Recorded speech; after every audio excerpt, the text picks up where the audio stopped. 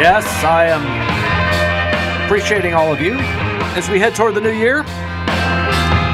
Great weather, and you're always welcome to be a part of the conversation. If you're chilling, relaxing, or working, or just getting through your day, you've got a little bit of time left if you're at the office today, or working from your home, which seems to be the new transition for many folks. The new economy is you work from your home. You just work from home.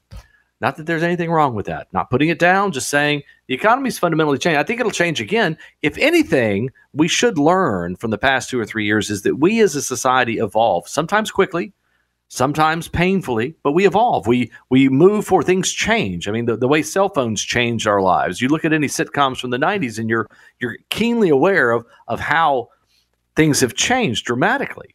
Just in that short period. Even in the past, you look at a sitcom from 10, 15 years ago, it's changed dramatically. Look at casting, look at the ideas presented, changed dramatically. We're changing rapidly right now.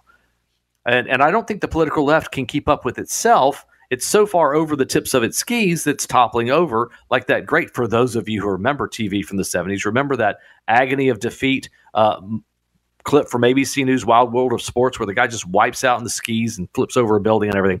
That's what we're seeing. The left is tripping over itself. It gets lost in its own arguments now. It wants to make so in that reality, they have to find a crisis to direct you away from what they're trying to do because it makes little sense even to them. I mean, they're desperately trying everything they can to make this Elon Musk story go away. They're doing a lot. They're doing a lot for you not to look more closely at climate policies because they don't make any sense. And they still, you ask them, say, what is it you want? You want to control the climate? Show me the period of time where the climate was stable for 100, 200, 500 years. It's not. It's a series of ups and downs and events that unfold due to a variety of factors that we still to this day don't 100% fully understand. If we did, hurricane models would be accurate all the time. They're not. Your 5-day forecast isn't accurate all the time. It's just not. But somehow globally, we know everything that's going on every aspect. So what's happening across the world? This is from NPR. NPR, another group that said that the Hunter Biden story was false. NPR, an organization who is absolutely compromised from an ethics standpoint. It's absolutely compromised from a fact standpoint. It went on record with their staff saying that the Hunter Biden story was false. They were wrong. But here's their latest, and I know it pains them to write this story because it's illustrative of the fact that all the things that they've been pushing for, when confronted with the reality of those policies, there's inevitably a pushback. So back, and I'm going to the green energy thing, but just a little bit, just to show that when the people, and you would think, we were always presented with the fact that Europeans are so, the Paris Accords, the defining thing about green energy, the French and the Germans are also far ahead of us. Well, the Germans are having a hell of a time. Because the practical reality of shutting down nuclear facilities and thinking they're going to go green energy, the reality of that when a cold, hard, brutal winter hits is hitting them right in the face. And the citizens, they ain't happy about it. A bunch of angry Germans. So here's the reality of that story. In Berlin, it's rush hour on a cold, snowy morning in Berlin. Commuter traffic has come to a standstill as a highway exit on the western edge of the city. A dozen climate activists sit down on a pedestrian crossing in front of 4 lanes of cars. Now, the funny thing about all these climate change activists doing this, they're throwing stuff on paintings. They're terrorists. They really are. They're destroying art. They're trying to disrupt. And when cars are sitting still in traffic, they actually pollute more, not less. So the climate activists, this is how immature, and it's a cult. This is the way a cult would act. They'll go sit down in traffic. They don't care about the consequences of their actions because they think they're on a holy mission to save the planet. The activists belong to a group called Let's Sit Generation or Last Generation. Like many scientists, and this is NPR, like many scientists, they'll argue that it's too late for future generations. By the way, there are a lot of scientists that don't think it's too late. They don't think the world is ending. Many scientists don't believe it's ending. Like many scientists, this is NPR's editorializing in their stories. Lena Johnson, a member of the group, looks cold as she finishes sticking her chapped, ungloved hands to the icy tarmac using industrial-strength superglue. We're here today because we just can't look and see what the government is doing right now. They're not taking overdue measures to protect future generation lives. Again, this is the kind of cult mentality. It's like trying to talk to someone. It's like talking to, the folks in Guyana. They just have it in their mind that this is the only way. They're Heaven's Gate people. Germany, Europe's largest economy, is racing to replace Russian natural gas after Moscow cut off a key pipeline over the summer. At odds with the government's climate protection promises, German Chancellor Olaf Scholz's governing coalition is investing more in fossil fuels, not less. It's firing up old coal power plants and investing in an entirely new liquefied natural gas infrastructure to fill the void left by the now defunct Nord Stream 1 gas pipeline. In other words, they're trying to heat their homes. They're trying to keep people from freezing to death. They're doing what they can, but do the climate cultists care? They don't. So if thousands of Germans die due to exposure, if homeless people die, if the poor die and suffer, I'm sorry. That's just the way it is. That's their attitude. The German government is doing what they can to try to head off a disaster. In fact, the problem was solved when they had their own nuclear plants. So when the German government intervened and started doing all these green policies as a hat tip to the nut jobs that are out there blocking traffic, the reality of that didn't work. So now they're going back. They're trying to go back to say we need to help heat people's home. As a result, climate activists like Johnson are carrying out increasingly disruptive protests on a daily basis. Some days it's a major city thoroughfare. Sometimes it's at the airport. Sitting with others who glued themselves to the road at a recent protest, Johnson is blinded by the headlights of the vehicles the activists are holding up. Some of the drivers rev their engines. Others get out of their cars and shout in anger. She admits she's intimidated, but it pales in comparison with the bigger picture. I'm more scared of how people will react when we fight for food or drinking water in a few decades. I want to circumvent this future. She's wrong. Think about how ludicrous that statement is. What if you could grow crops in Greenland, which, by the way, used to grow things because it was green, hence green land, or if you could grow crops in Canada? I'm not saying we should become that, but we could. If it did become warmer, you all of a sudden make a lot more land available to grow food. So there's not going to be food shortages. That's asinine. That's the ignorance of these cultists.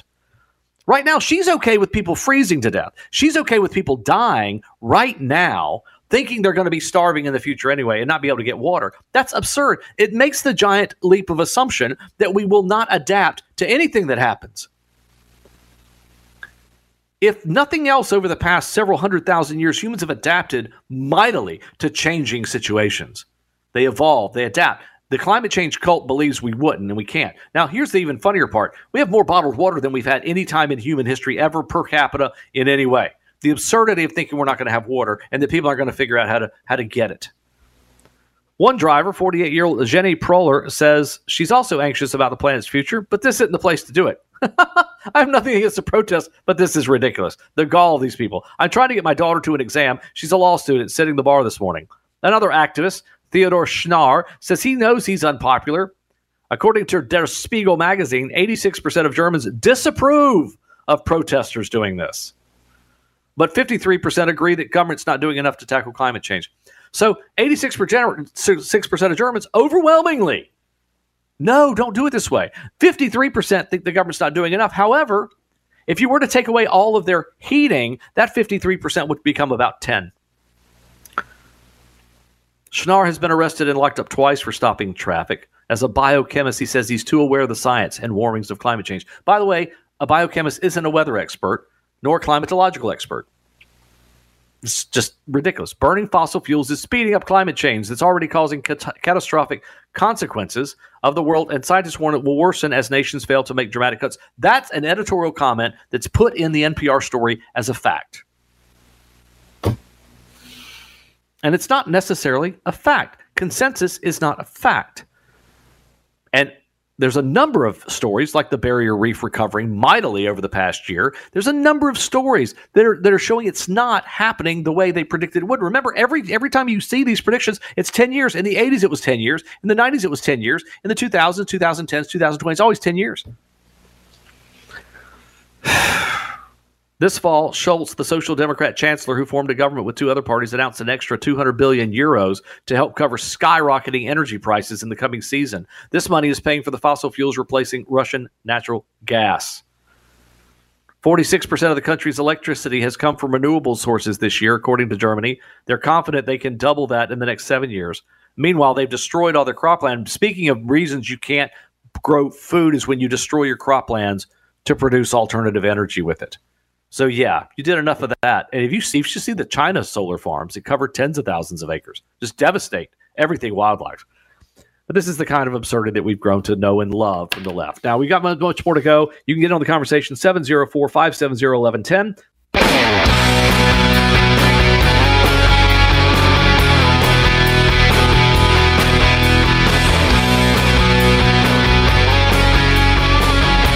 Hello, Dean. Hello, folks. Listeners, enthusiasts, critics, we love you all. And Dean, if you're listening, give us a call back. We had to go to the break, but I want to put your call at the front. Callers always love you guys. Love to hear your perspective, agree or disagree, but you guys always make the show richer. Callers make every radio talk show richer because it proves to me time and again the actual opposite of what critics have said.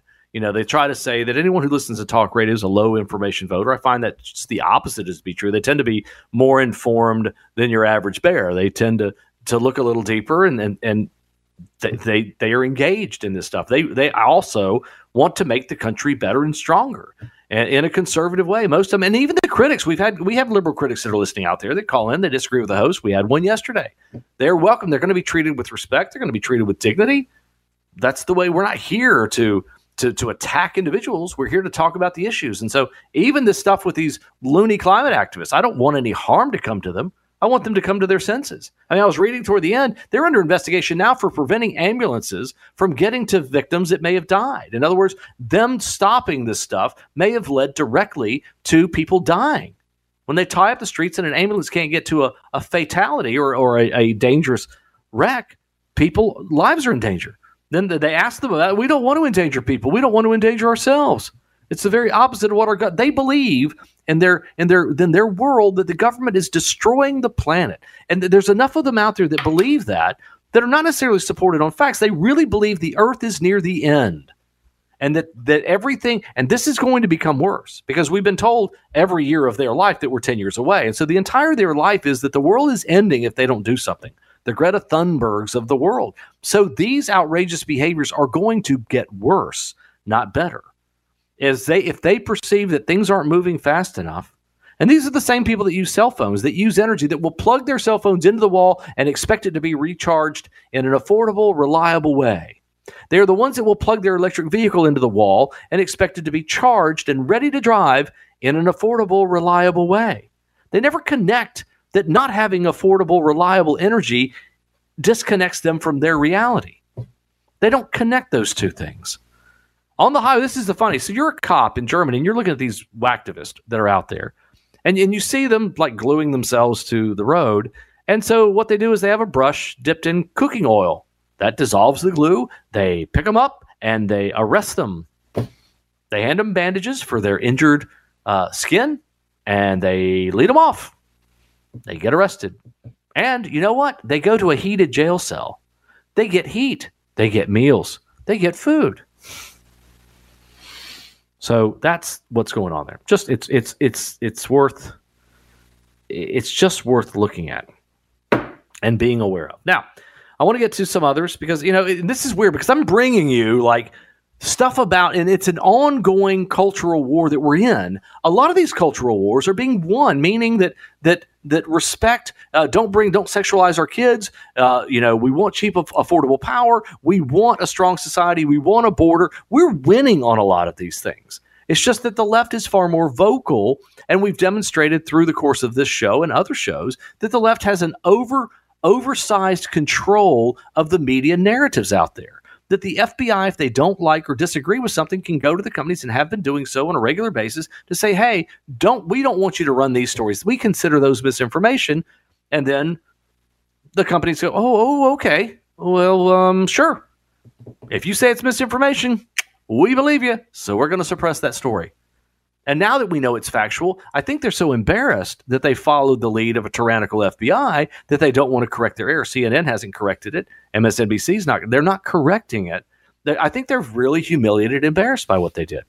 So let's go to another story, the Northern Virginia school board stuff. And you've got, look, the Mecklenburg, so the Shar Mecklenburg School Board is no stranger to controversy and cost overruns and social engineering and CRT and everything else that's been thrown out there. I think one of the hosts on this very station is called them kind of like the Real Housewives reality series. Virginia parent out. So this is a story that no one else is really running. Fox News is running. I've seen the story to other sources, but by and large, the large ABC, NBC, CBS, they're not. And it's kind of dovetailing. I tell you what, we're going to have to take a break here in a second. It's dovetailing with the stories about Trophy Award. We've heard this participation award stuff for years. Virginia parents are outraged after a top-ranked high school allegedly delayed notifying students of national academic honors in the name of equity, making them unable to account for the recognition in some college applications. Fairfax County parent Azra Namaji joined Fox and Friends Wednesday and to discuss why the school delayed the awards and the importance of meritocracy in the classroom.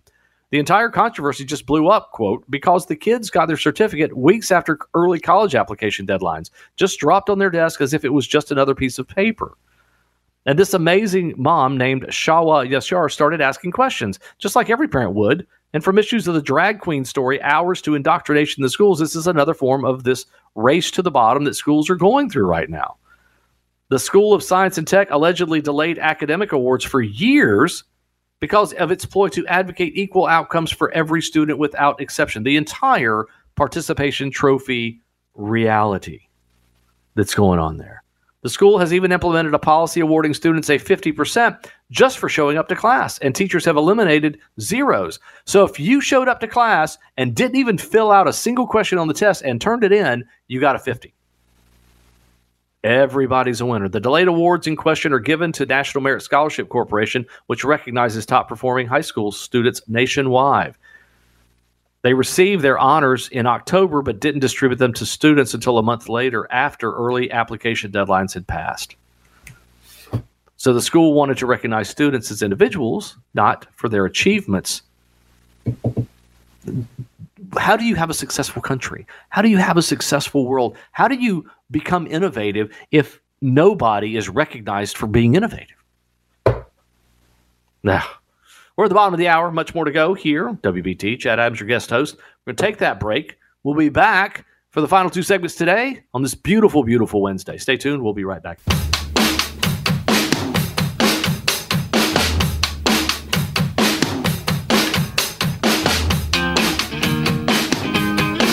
So at the beginning of the show, it's getting ready to get loud with this song. Good song. At the beginning of the show, I referred to Twitter CEO Elon Musk. And we kind of started there. We're going to go to the end of that. We're not going to talk about Elon, but I just want to remind you that he tweeted the following. And I love how it drives people bonkers. Again, whether I agree with him or not, there have been times I've disagreed with him, but that's life. If you're in a relationship and you don't disagree with your spouse on a regular basis, you really have something going on. It's not healthy.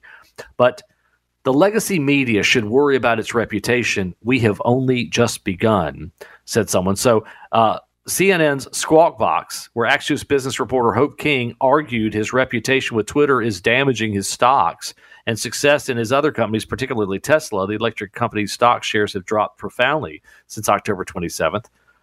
Musk replied to him and said, the legacy media should worry about its reputation. We've only just begun. In other words, that's not his big concern. I think he feels very comfortable about the trajectory his company is on, but he's telling the legacy media, hey, you guys should really be more worried because there's a lot more coming. So that's got a lot of people kind of flipped out. What does he mean by that? He's being cryptic. This is Elon Musk. I want out what's going to happen next. There comes a point where the media can't ignore. We're on the seventh drop of the Twitter files. They're desperately trying not to address this, saying all this is old news. But it's becoming more and more not old news. So we'll see how it goes there. And Dean, if you are out there, I appreciate you listening. And if you want to call back in, we'll put you right in. So just want to let you know that I appreciate you calling in earlier, right before we went to break. So we want to do that. Now, a couple of interesting things is that we went to the Virginia story, and that's indicative, again, from which group of individuals does not recognizing success emanate? In other words, it's funny, the left doesn't particularly like success unless it's in some kind of trans, anti-women, virtue signal way of doing things. They will rush headfirst into a story like Jussie Smollett's without analyzing it before running with it when he claimed he was attacked by Trump supporters and there was a alleged lynching that was going to take place, and it was completely fabricated. But they ran right to that story like moths to a flame, but didn't run like moths to the flame to try to correct it. They eventually did, but begrudgingly so, when it was unbelievably proven that Jussie Smollett just lied. So you have to wonder, why are they not interested in truth? And I think Dean's question, I'll try to address a little bit, is, how do you, if you can't trust the media, what do you do? Well, you find, so this is where a responsible public does have an obligation. Challenge yourself. Look at different media. I mean, online you have many different, I'm not saying you should go and just follow one, but comparing and contrasting different media ways of covering things is a good way to arrive at interesting conclusions in the way, and you learn to spot bias. There's a lot of good reporting out there. I used to be a big fan of The Atlantic, they had an absolute leftist spin, but they were some really solid writers. There still are some solid writers, but they're so hell bent on going so far left, it's difficult to take them seriously now. And as long as you know where your philosophical constructs are, you know how to look at your own confirmation bias and go, okay, I'm reading a story that's confirming my bias. Is it reporting to me facts about the given story, or is it giving me my bias back, or is it giving me a bias that's predisposed? Like the NPR piece, it was clear there was a very biased piece that the world is going to end due to climate change. You know it, you know how to spot it, it's biased. You have to be a discerning reader of news. One of the things I would recommend people do is go to your aggregator sites. For a long time, Drudge was a great aggregator site before it went off the deep end. I don't know what happened to Matt Drudge, but he had a really good site with a lot of interesting information. Left, right, center. It had a particular right-leaning bias, and then it became kind of a centrist bias, and then it just lost all favorability. Now, I had created a site in North Carolina called the Carolina Plothound. Carolina Plothound at the time was a Drudge-like site where we had 15, 20,000 folks a day looking at that. That we were trying to put there. It had a conservative bias, but we were running stories that we would find in different news sources from the same story that would be behind a paywall with the News and Observer would be not with a Lincoln County paper or Moxville Davie or Greensboro. Same story because it was an AP story, and we could link those stories and illustrate to people they could find, go to a place and read them. There are some really good aggregator sites out there, all in the Real Clear world. And I say Real Clear, and it's not some kind of Scientology term. It is a phrase referring to aggregators. There's Real Clear Science, Real Clear Markets, Real Clear Politics, Real Clear Health, Energy, History, Religion, all sorts of different areas. And I think they do a better than average job of putting together opinion pieces and breakthrough stories from a variety of viewpoints. You may see the same story presented by a left-leaning and a right-leaning site. You read them both and you kind of get the gist of what's going on. So it's important to understand how you feel about any given issue and then do some homework. I mean, the climate change stuff is really challenging. I've been reading this stuff I was a much larger advocate for it back in the late 80s when it was about, global warming and stuff. But then I saw a lot of the predictions were exaggerated. I saw the modeling was flawed. I saw that it was way out of context, and that it became more of a religion than it did about a factual inquiry. And I found that a lot of the research that was being done, there were great climate folks out there like Richard Lindzen, Roy Spencer down at the University of Alabama, Richard Lindzen from MIT, Pat Michaels from Virginia. There was many that were doing stellar work, but because their conclusions didn't reach the same conclusions desired by the IPCC, the Interpanel Climate Change folks in the UN, and others, their research was severely hampered. So in other words, if you're doing research and it didn't agree with a given narrative, then your funding gets cut. It's very Dark Ages, medieval stuff. What you should be interested in scientific inquiry is, where do the facts take you? And if they don't take you in a given narrative, then you need to test that narrative over and over again. But alas, I digress. You have to wonder, the political left doesn't want to reward success or innovation. You saw that with the awards we just went through in the previous story. But then you have a company like Southwest Airlines and others that have had great success. And the minute something goes wrong, the first thing those same people that don't want to recognize success want to punish the company. Their instant reaction is not, let's fix the problem. It's, let's go after, they must have done something wrong. We need to punish them. We need to hold congressional hearings. We need to go after them. Which doesn't solve the problem. It's just an opportunity to gain political favor with some group out there, to make it look like you're doing something rather than actually doing something. So, a couple things to get to before we get to the end is, and this is a good one, if I were to ask you what's happened to human life expectancy here in the U.S., would you be surprised if it went down? I don't think you would be surprised that it went down. But let's go through this. This is from Betsy McCaughey at New York Post. It's one thing when government raises your taxes, suffocates your business with regulations, or censors your tweets. It's far worse when government is to blame for actually shortening your life. U.S. life expectancy dropped to 76.4 years, the lowest in a quarter century, according to new federal data. Americans should be gasping. What could be more important than having the chance to live a long life? The Centers for Disease Control and Prevention repeatedly has blown its response to mega health killers like fentanyl, COVID, and lung cancer, all the while life expectancy gets shorter and shorter. Americans had one of the best life expectancies in the world in 1980. Since then, the U.S. has lost ground. People with several years longer, they live several years longer in France, they live longer in Switzerland, they live longer in Italy, and other highly developed countries, reaching age 83 or 84 on average. Residents of the Czech Republic, Chile, and Slovenia can also expect to live longer lives than Americans. Even before COVID, the U.S. ranked 29th in life expectancy. Per the Organization for Economic Cooperation and Development, the virus merely widened an already alarming gap between America and other nations. Now, before I go on, are you really surprised? So forget COVID for a minute. We've been dropping for years in this category. Is the U.S. government concerned about it? Has the CDC and others been? Have you seen hearings on all this stuff? Now, who do you blame? Because you have to blame. We're responsible for this. We ourselves, the way we eat, the way we don't move, the way we watch things. But let's keep on going with the story. Now, life expectancy in these other countries is rebounding from COVID, while American lives continue to be cut short. What? You got to be kidding me, right? We're going to continue with this. A great way to finish up the day.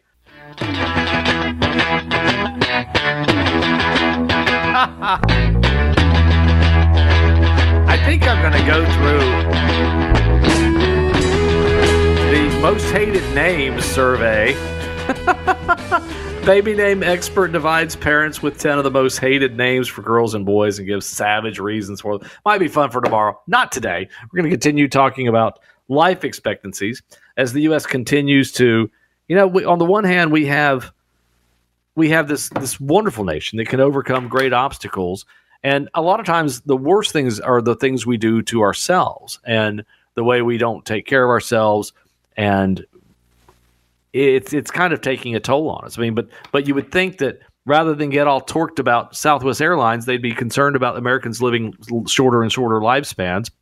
So let's look at these life expectancies. Now, with life expectancies in these other countries rebounding from COVID, American lives continue to be cut short due to other causes. Let's talk about the failure of government, especially the CDC. This is from the New York Post, by the way. You can see it on my Twitter feed at Chad_Adams.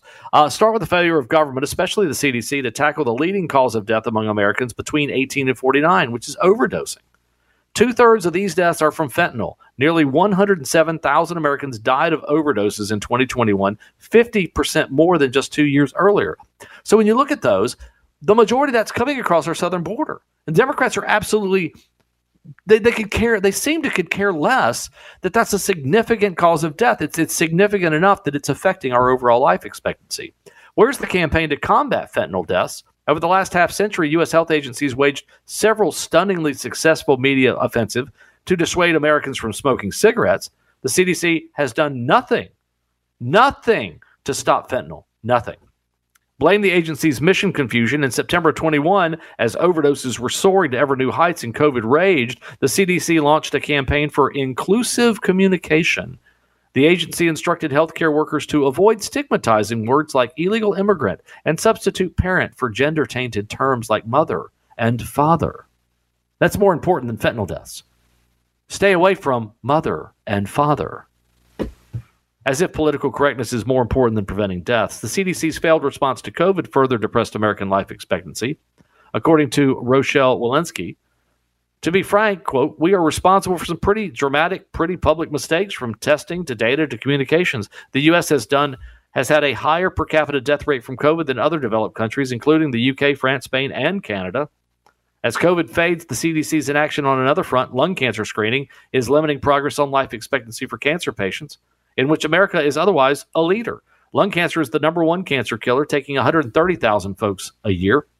That's more than breast cancer, prostate, and colon cancers combined. Because lung cancer is rarely diagnosed before it spreads, the chances of survival are an abysmal 18%. But when lung cancer is diagnosed early with a scan, the patient has an 80% chance of living another 20 years. That sure beats 18%, doesn't it?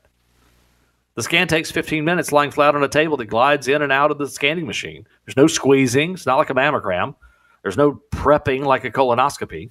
The technology widely available, recommended by the U.S. Preventive Services Task Force and covered by insurance, but few doctors know to order it, and few patients know to ask. Fault the CDC for this knowledge. Only 15% of Americans who need lung cancer screening get it. Getting all Americans who are eligible for screened for cancers would likely enable the country to cut cancer deaths by half. You get that? Half. President Joe Biden's moonshot goal without a single new scientific breakthrough. So let that sink in. If we could get more Americans screened for cancers, we could likely cut the cancer deaths by nearly 50%, which is the moonshot goal for the Biden administration without a single new scientific breakthrough. That's astounding. Last week, the White House announced a pilot project to screen and treat cancer. Oh, sorry, that's not for the United States. That's for the women in Botswana. Yes, the White House announced a new pilot project to screen and treat cancer for Botswana.